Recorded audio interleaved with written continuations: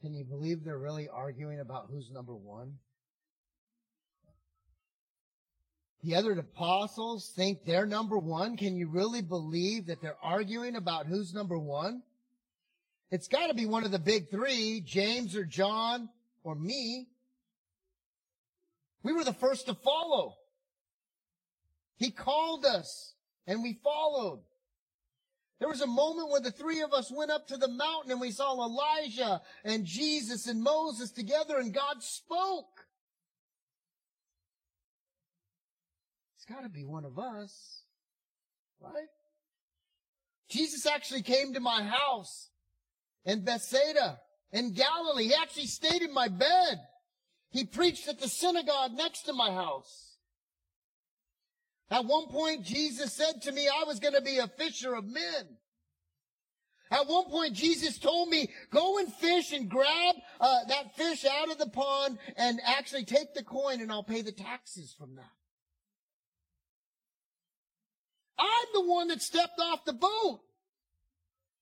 None of these other knuckleheads had the guts to step out. I walked on water until I didn't. Jesus told me I'm the rock. Peter, you're the rock that the church is going to be built on. The gates of hell won't prevail. It's got to be me, right? I'm his number one guy. Welcome. Today we're going to talk about pride. Today we're going to discuss denial. We're going to continue on our sermon series called King for All. That even in our pride, even in our denial, even when we reject, even when we're disappointing to God, He is the King for all. Even when we didn't want to get out of bed on daylight savings time, those watching online, He's the King for all.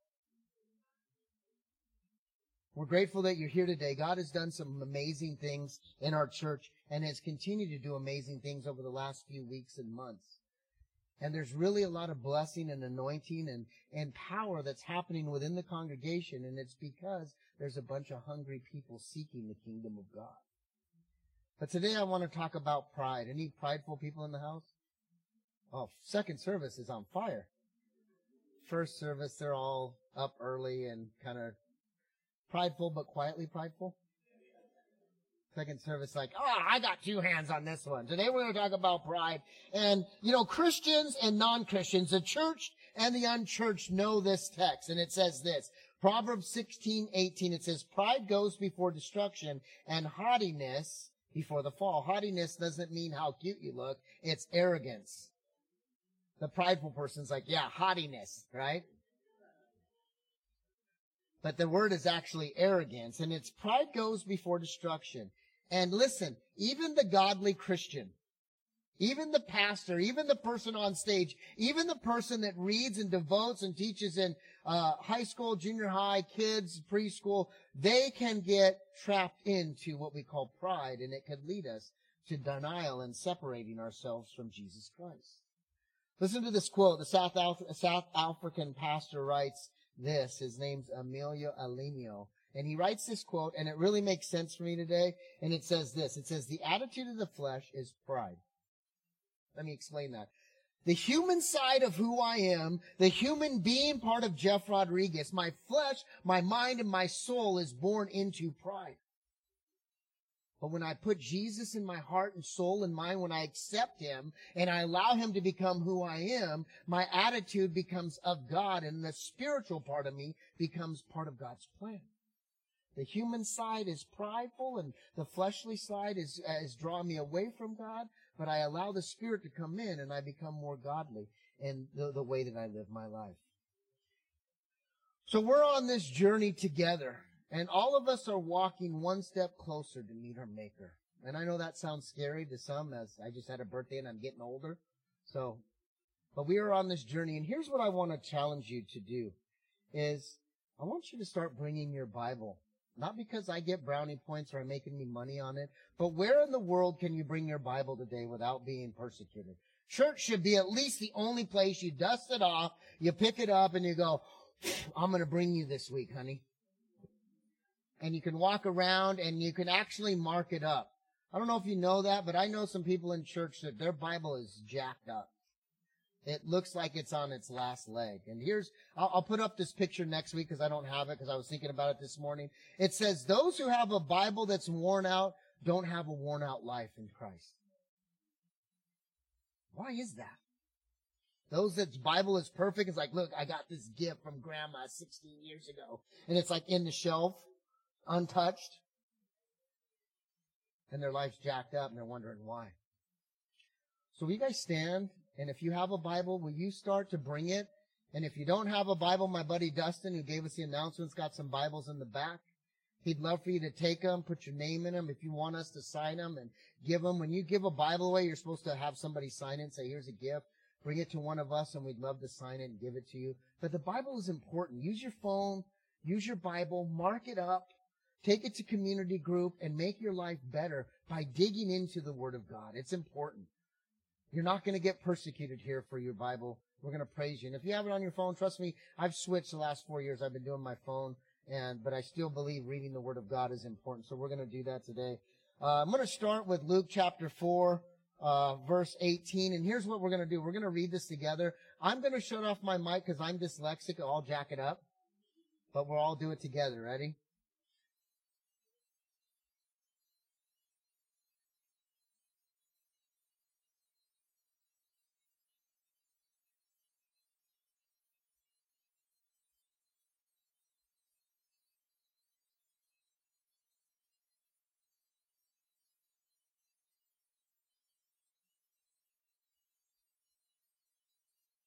Hopefully that's not the only time you read the Bible today or this week, but if it is, I want you to believe in this. The Spirit of the Lord is here. It's upon us, and He wants to set us free. And the beginning of that comes with pride. Now here's what I think you need to hear before I pray. If you want something different from your life right now, you need to be in a place of receiving and believing. I believe everything on this page right here. That God can bring us to freedom. But here's the thing. You have an opportunity right now at the start of the sermon to open up your heart, open up your soul and your mind, and let God in. This might be the most important thing you do today. So I'm going to pray.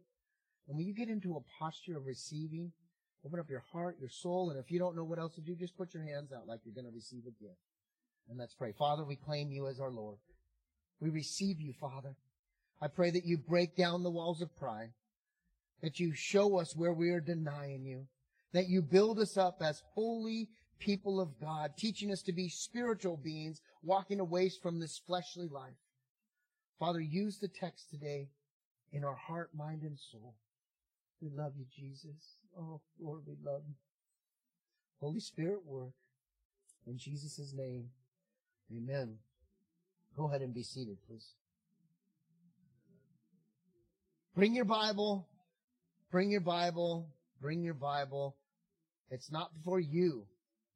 It's for your life. I went to a church many years ago every Sunday. And man, I could feel it. I would cry during the sermon, and I'd go to worship like Jeremy and Tara were just singing, and I'd go to church, and I could feel the power of God. But I never read my Bible. A little bit later, I got a divorce, lost my kids, got locked up. What would it have been like if I just would have opened the text? And God was telling me to read, but I didn't until I read, and my life became part of His life. And my heart became part of His heart. And my soul was connected to His soul. Let's read and believe that God could do something like in Luke 18, set the captives free. Blind seeing, poor receiving. The favor of the Lord is here right now. I've got a couple of points I want to make sure that you hear through the message today. They're in your notes. They're actually the focal point of the notes. So I want you to take notes, write them down. Not because I'm saying such great things and I think I'm the greatest pastor of all time. I mean, I did get top 10 in Camarillo, but that's a whole other thing. We're talking about pride, and I just kind of stepped right into it. I mean, In my house, we know we're number one, right? I was number one for sure out of them. So, talking about pride. Today we're going to talk about pride, and here's what it says. Pride gets in the way of God. That's the first point that you need to have and understand. Pride gets in the way of God. If you have a relationship with God and it's not very strong, it's not very deep, it's not very impactful, you don't see it, you don't feel it, you don't understand it, 9 times out of 10. Actually, let's say 10 out of 10 because we never say that. It's pride. Pride is in your way. Pride goes before the fall. It puts hostility between me and the King for all. A little rhythmic, but it's very true. We are doing this sermon series, the King for all. And no matter where you're at, the King is for you. And Jeremy said he wanted everybody to be invited at the table. Jesus wants you to be at the table. Most of you won't get at the table because of pride. And if you sit down, you won't stay because of pride. It leads you right out. Pride is the lead to all sin. It's the originator of sin. If you look at all sin, it can lead back to a moment of pride. And we're going to see that today as Peter denies Christ. It's because of pride. As you and I, throughout the week, have denied Christ and got into self, it's because of pride. Today we're going to read from Luke 22. Over the next couple of weeks, we're going to be in Luke 22, 23, and 24. And my challenge is read Luke 22 this week. We still have another part next week. It's got a bunch of verses, but you will have a better understanding of where we're going. And maybe God will give you a great revelation that you will have during church this season. And watch God work. So here's what it says, Luke 22. We're going to go 31 to 38 and then skip and go down to the denial. But here's what it says. Simon, Simon, Satan has asked to sift each of you like wheat. But I have pleaded in prayer for you, Simon, that your faith should not fail. So when you have repented and turned to me again, strengthen your brothers. Let's stop there for a second. Jesus doesn't call Peter by his name Caiaphas or Peter here. He actually calls him by his real Hebrew name, Simon. Why?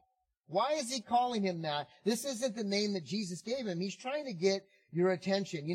I don't know if you guys have that middle name, but when my mom says, Jeffrey Paul, I stop. Even today, and I run home.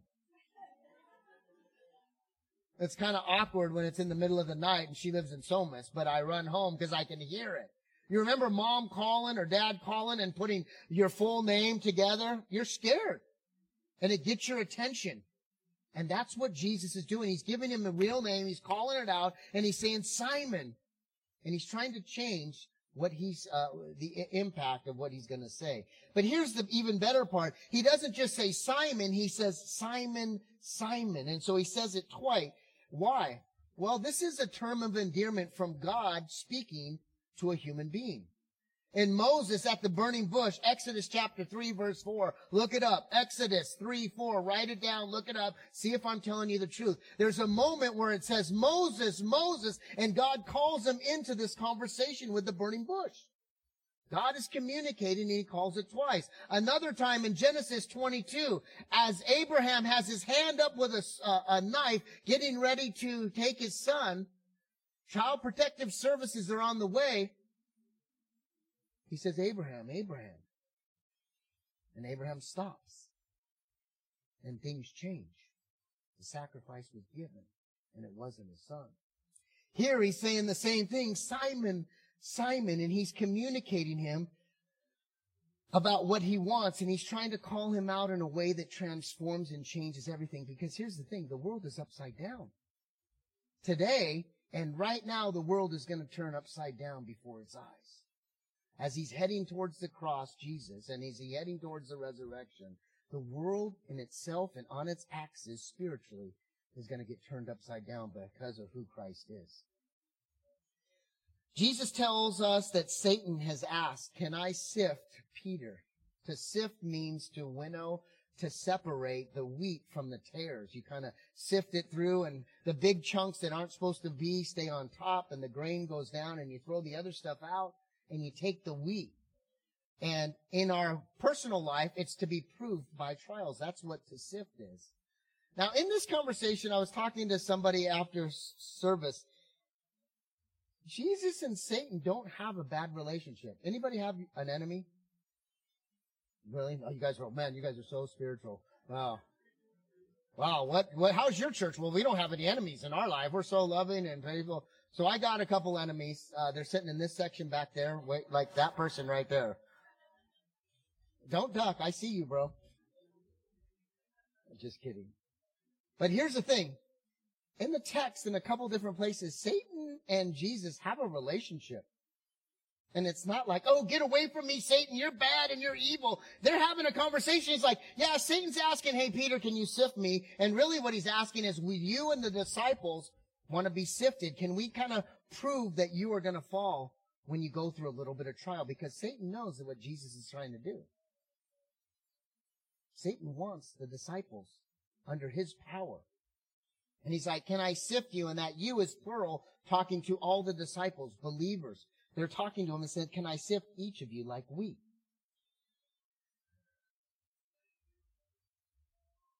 And as I'm reading this and as I'm studying this, I'm asking myself, if he wants the disciples there, does he want me and am I a disciple? And if I'm a disciple, does he want me to follow him, Satan? And I would assume that he does. Because what better way to go after a pastor than to lead the church astray?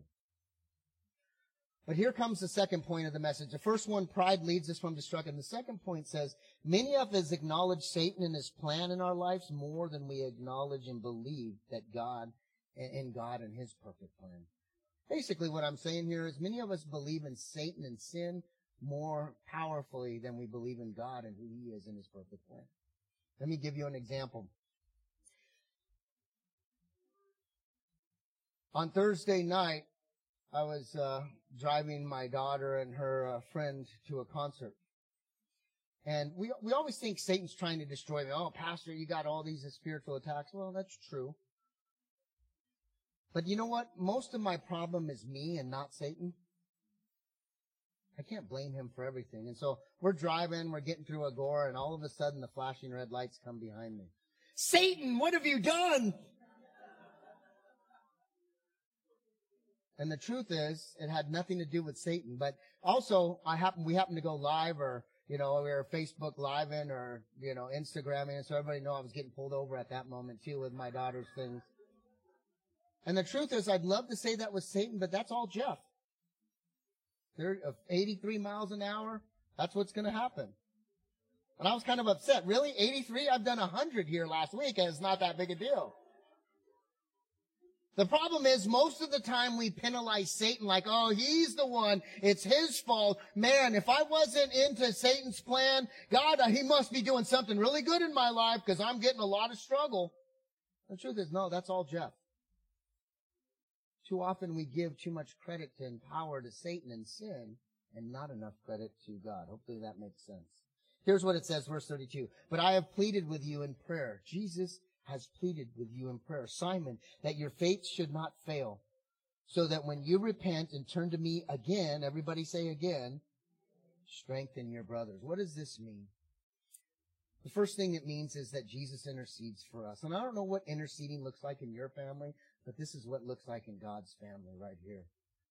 There's a moment when Jesus is interceding for you, and it looks like this. Not on the couch, not in bed. Because when I intercede in bed, I end up waking up at like 6 a.m. This is what interceding looks like. And right now, he's praying for his disciples. He's praying for you and me. He's interceding. And he says that in the text. He says, but I'm pleading for you in prayer, Simon. And he's trying to intercede so that you and I can have that right relationship with God. If you're looking for some great interceding text, John 17, verse 9, John 17, verse 15. We're going to read those in just a second. But read John 17. That's the moment where Jesus is praying. And hear Jesus praying. And here's what he says in John 17, 9. My prayer is not for the world, but for those who you have given to me, because they belong to you. My prayer is not for the world. It's for the people that call themselves believers. The ones that you've given to me, God. He's interceding. John 17:15 says, I'm not asking you to take them out of the world, but to keep them from the evil one. You know, when the lights get flashing and I'm going to get a ticket, I'm like, Calgon, take me away. Jesus, take me away. And the truth is, he doesn't take me away because he's like, Jeff, you need to deal with what you've done. He wants to clean up my mess, but he knows a good parent, as a good father, that if he does it, I'll trust in him and he'll have to do it for the rest of my life. He wants me to clean up my own mess. He's not taking me out of the world. He wants to keep me from the evil one to make it even worse and to let that ticket turn into even more darkness because I'm upset and full of pride. The second thing we see is he says, Simon, I'm praying for you so that your faith won't fail. Well, why would his faith fail? He's a believer. I accepted Jesus Christ in 1978. I actually didn't, but I'm just kind of spouting out loud. And I'm a faithful believer because I've accepted Jesus. Well, you can be a faithful believer and have weak and limited faith. And Peter's world and the disciples' world and the world itself is going to be turned upside down. Trials are coming. The world is changing. And Jesus is saying, I want you to remember this moment in time because there's going to be a moment where you're going to have to come back to this moment and you're going to have to draw strength from it. And I'm going to want you to comfort the other disciples as you are building a church and as the kingdom of God is working through you. I need you to go back to this moment. Whatever he learns from this moment in his life, he's going to show us as he leads the church away from the resurrection and into the kingdom of God, which is still alive today. Paul writes about this, about comfort. Here's what he says, the Apostle Paul. Here's the address if you want to read it. It's 2 Corinthians 1:4. And it talks about comfort. Here's what it says, 2 Corinthians 1:4. He comforts us all in all of our troubles so that we can comfort others. When they are comforted, we will be able to give them the same comfort that God has given us. When they are troubled, we will be able to give them the same comfort that God has given us. Here's what it says in the text. I listened to J. Vernon McGee on the Bible bus in 5 years. And J. Vernon McGee says that this particular text, he says, the way that you work with another person is, he said, a drug addict or an alcoholic works with another drug addict or alcoholic. Somebody who's lost a child works with another person who's lost a child. A person that's divorced works with another person that's divorced. And someone that's struggling financially talks with someone who's struggled financially before. One working with another. What they've gone through, they learn and give that away. And in that, we grow and we deal with their consequences going, man, you've been there. And we learn and we get comforted. And that's what we see here. Peter is going to need to be comforted during this time when he rejects Jesus, and he needs to show us that a little bit later. The third thing we learn is the word repent. Some of your texts in your Bible say convert. This isn't conversion. Peter's a believer. He already believes in Jesus Christ. This word convert or repent, this isn't a repent and turn to the Lord and come to know him as Lord and Savior. This is a mindset shift, a heart change. This is increasing your faith. The Bible says many believe, but few follow, and even few are a disciple. A couple of months ago, I had the girls, my daughter and her two friends, and we were talking about it. Many of us are in this place. This is the believing side of the stage. We believe in a God of our own understanding. We believe in a God, or I might even believe Jesus is real and he walked. And many people in this church believe wholeheartedly that Jesus is alive. Many believe. But there's a huge walk or chasm or divide between a believer and someone who follows the Word of God. It's huge. It makes the Grand Canyon small. Because at one point you believe, and another point you pick up the Word of God and you start to follow and you believe. Even if everything in the Bible you don't agree with, you learn and trust and more will be revealed and your heart will start to sync up more with God and you will quit worrying about what the world is saying about the text. Many believe, but if you follow, and here, Peter has to have this heart change, this mind reset, this increase in faith, and that's what the Lord has said, so that you can strengthen your brothers. Verse 33 said this, Lord, I'm ready to go to prison with you, even die with you. At this moment, after Jesus has communicated that you need to strengthen and turn away, he's like, Lord, none of that's important. I'm ready to die for you. You see the pride. Peter has pride because he thinks he's valuable to the kingdom of God, which he is. God doesn't need him. God wants him. God doesn't need you, but God dearly wants you into the kingdom and working for His kingdom. Too often we feel like it's about me and He needs me. Listen, if I didn't get up here today, if I slept in, and I really wanted to sleep in today. I mean, it was dark when I woke up. Last time it was dark was, well, I'm not even going to say it. I'll just say that it was dark when I woke up.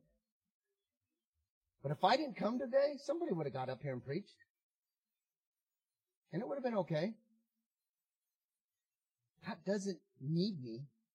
He wants me to be a part of His kingdom. Here, pride leads to destruction. This attitude of flesh of Peter is going to end into this place of denying. Have you ever had this conversation with God? Lord, this is it. The flashing lights are happening. The divorce papers are on the kitchen counter. The child has come home and says they're using or drinking or pregnant. The conversation comes to a point where you're going to make some changes and say, this is it, Lord. Help me with this and I'll never do anything else again against you. But we don't follow through. A lot of shaking heads because we've all been there. Some this week. Lord, I'm ready to go to prison with you. I'm going to die with you. If people started shooting, I put myself in front of everybody. Until the shots come. Then you're pushing out women and children to get out. Because we say something, but we really don't have the strength to follow through with it. Because it's not on our own strength that we can follow through with it. It's on God's strength. Peter meant every word. What Peter said, he meant every word. Lord, I'm willing to die right now. Lord, I'll go to prison. Lord, I'm going to be with you. I'm going to ride or die with you right now. Peter meant every word. Don't doubt that. That's not what I'm saying. He just didn't have the strength to follow through with it. Humans fall short on their own will. God strengthens us to follow through, and we'll see a little bit later in the garden that He falls short and the disciples fall short, and we'll see that next week. As I was going through this and studying, I started journaling, I just started writing, and here's some of the questions. This is just how my mind thinks as I was studying this, and it's kind of an inventory of myself and how I look at the gospel, and I just want to read some of my questions, and hopefully it will make sense to you. And here's kind of some of the questions. Where in my life does pride lead to destruction? Where does my life is pride leading me to destruction? Do I even understand where pride is hurting me and my relationships?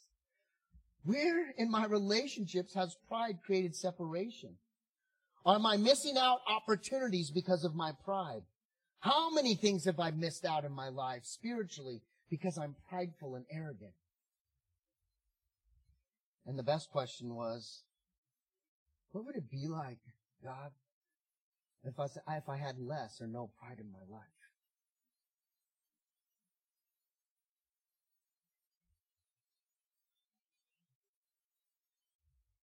Peter's willing to do anything, but he doesn't have the strength to follow through. Verse 34 says, and then Jesus says, Peter, let me tell you something. After Peter's got up, it's like, I should be the first disciple. I'm willing to go. I'm going to fight till the end. It's till death do us part, Lord. And Jesus says, let me tell you something.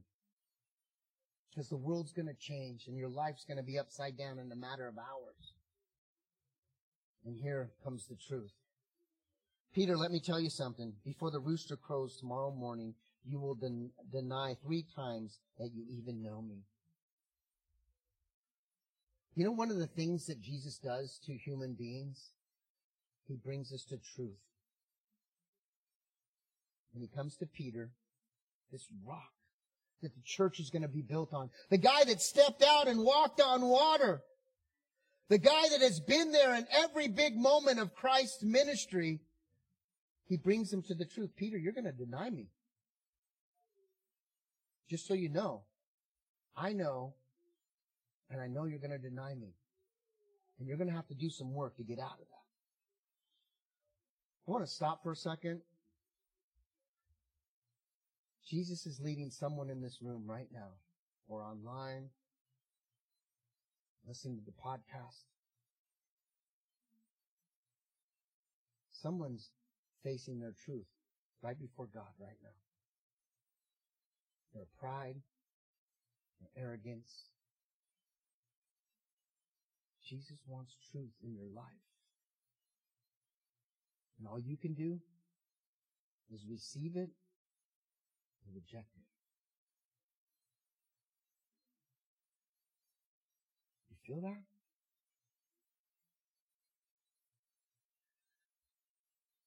It's your choice. The flesh is going to say no and run. The Spirit's going to say yes and transform.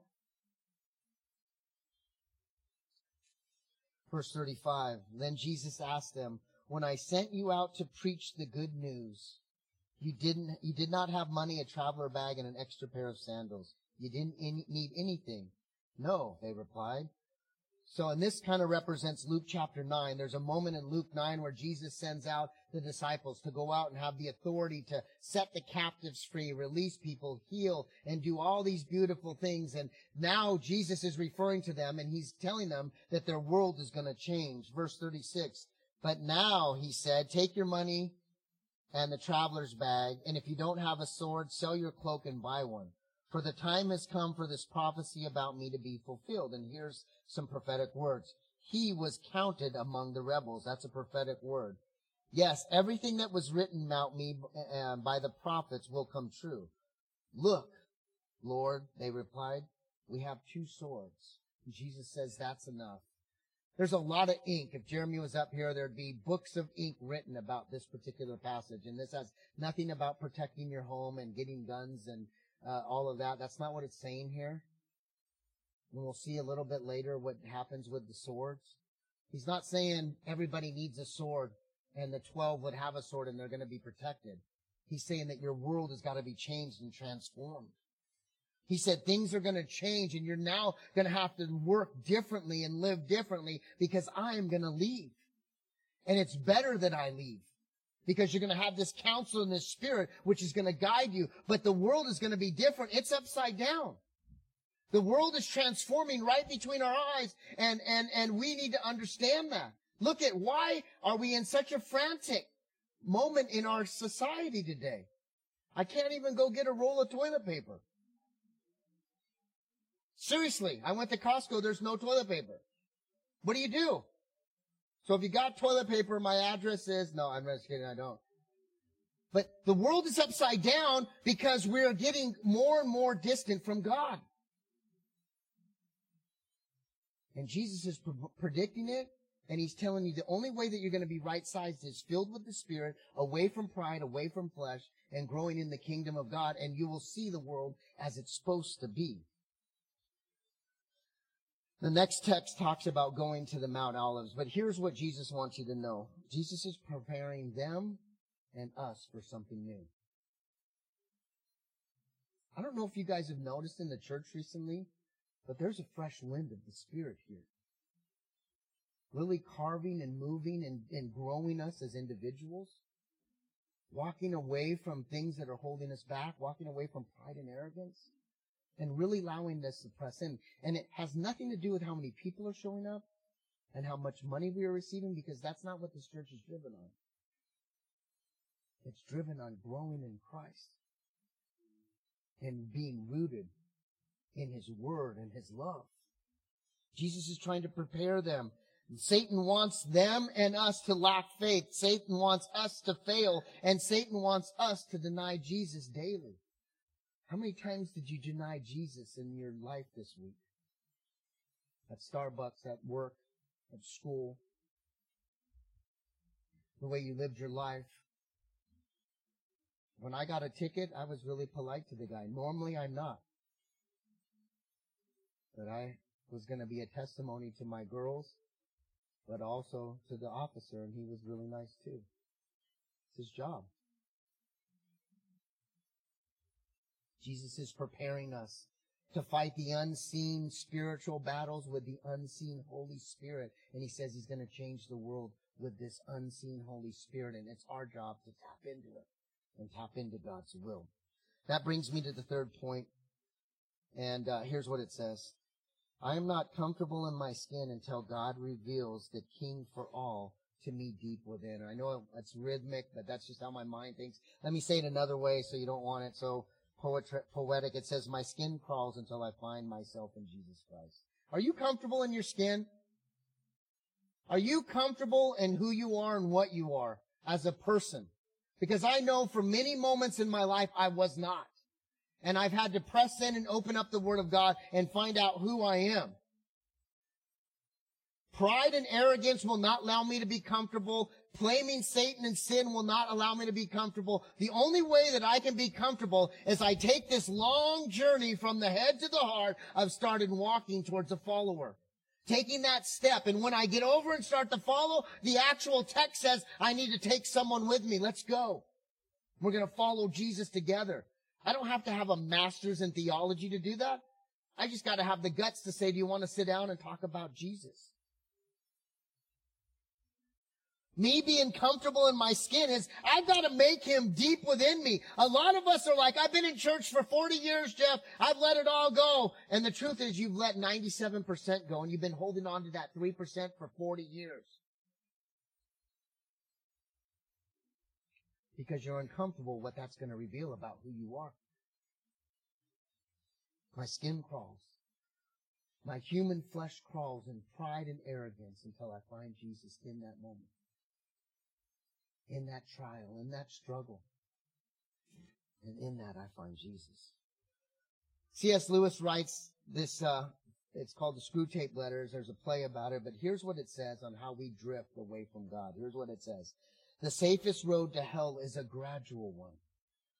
Gentle slope, soft underfoot, without sudden turnings, without milestones, without signposts, boom. I'm completely away from God. I haven't been to church in 6 months or a year. I haven't read my Bible in weeks, months, or years. It's a coffee stand. It's not a holy book from God.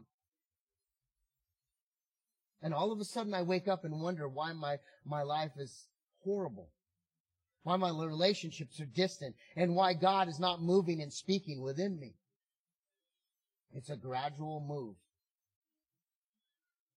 So at this, the next verse, and we're going to talk about that next week. Jesus is praying in the garden. Then he's met by a mob, and the prophecy begins, and the world starts to transform and change. It looks upside down to us, but it's right size in the way that God wants to see it. Here's what it says. So he arrested him and led him to the high priest's home. Peter followed at distance, and the guards lit a fire in the middle of the courtyard and sat around it. And Peter joined them there. A servant girl noticed him in the firelight and began staring at him. And finally she said, "This man was one of Jesus' followers." Verse 57. But Peter denied. "Woman," he said, "I don't even know him." After a while, someone else looked at him and said, "You must be one of them." "No, man, I'm not," he retorted. About an hour later, someone else insisted, "This must be one of them, because he is a Galilean too." Peter said, "Man, I don't know what you're talking about." And immediately, while he was still speaking, the rooster crowed. On daylight savings time, at 6 a.m, when it's still dark, Jesus predicted that he would deny him 3 times. The rooster crowed, and the pride goes before the fall. He is now fallen. He is now on his knees, and he has no idea what's happening. And how did it happen? I was just going to walk with him and go to prison with him and be his protector and do all this great things for him, and now, not. Verse 61 says, at that moment, are you there yet?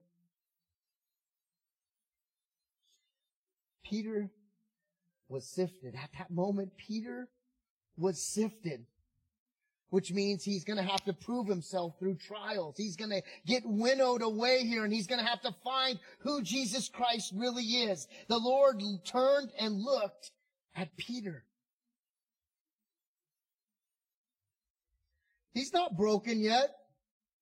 He's been hit, he's been beat a little bit, but he hasn't done anything compared to what's happening. But now the Lord is looking at Peter, and the truth is, my buddy Randy came up after second service. He's not looking at you and me and Peter in anger. He's looking with love. I knew it, Peter, but I love you, buddy. I'm a king for all. You belong at my table. Doesn't matter what you've done, buddy. I love you. And I want you to be a part of my kingdom. I still believe everything I said about you. At that moment, the Lord looked at Peter, and suddenly the Lord's word flashed in Peter's mind. Before the rooster crows tomorrow morning, you will deny 3 times that you even know me. And Peter left the courtyard weeping bitterly. How many times this week, this month, this year, 2020, have you denied Christ? Has your pride and arrogance not allowed you to experience all that God has for you? How many times have you sat and thought about Jesus and then did the complete opposite? Peter was sifted by the Lord's heart. At that moment, Peter was caught. At this moment right now, the Lord's looking down upon you with loving eyes, saying, I know what you've done. I know how you've treated me. You've been exposed and you've been revealed. You're denying me. You're keeping me at a distance because of your pride and your arrogance. God wants to work deep within your heart. What's the difference between Judas and Peter? Judas couldn't handle it. Judas never had a heart change. Judas was not part of God's plan. What's the difference? The difference is Peter had a faith and he was strong in Christ and he worked through this process. He didn't just give up and hang himself. Those 3 days, those next few weeks must have been tough to deal with it. My best friend, my teacher, my Lord and Savior, I've denied him, and for what? Why wouldn't I tell the girl? Why wouldn't I tell the guy? Why wouldn't I confess and just admit, what are they going to do to me? Didn't I say I would die or go to prison? For what?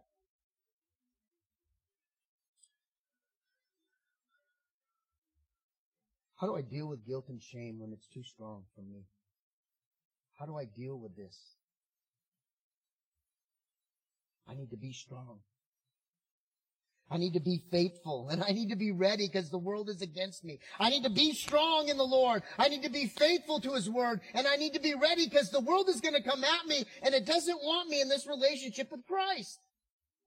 How do I deal with it? I got to be strong and faithful and ready to come against the world. And here's the last point, and we'll get out of here. God sweetens outward pain by bringing inward peace through Jesus Christ.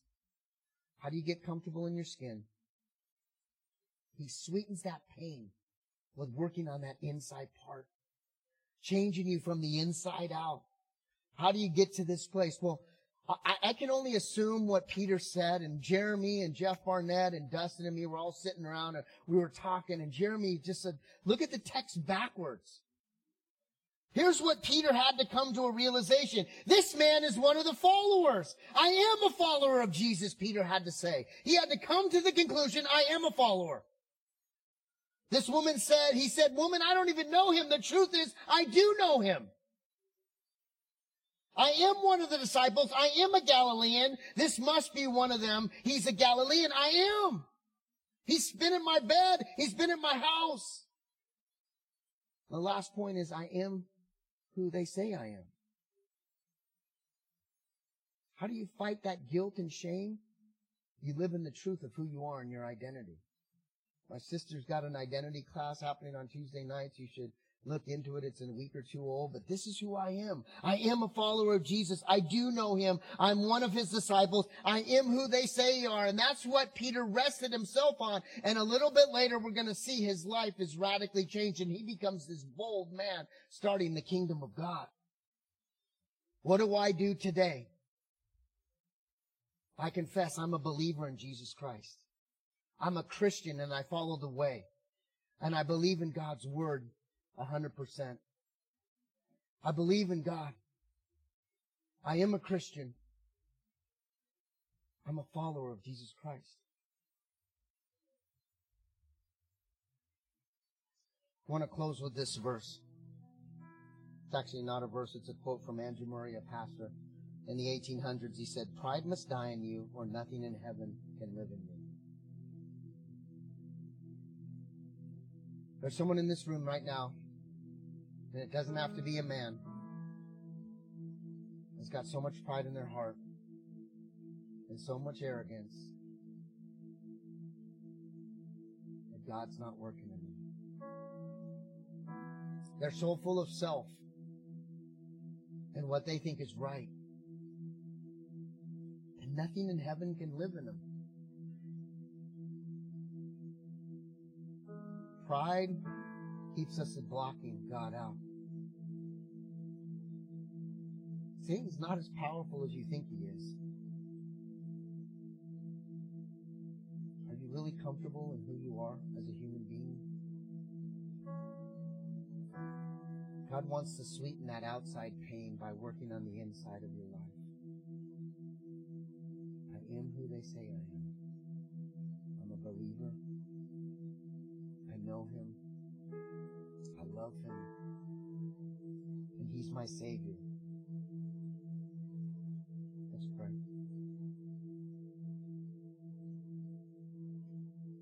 Father, we confess our pride.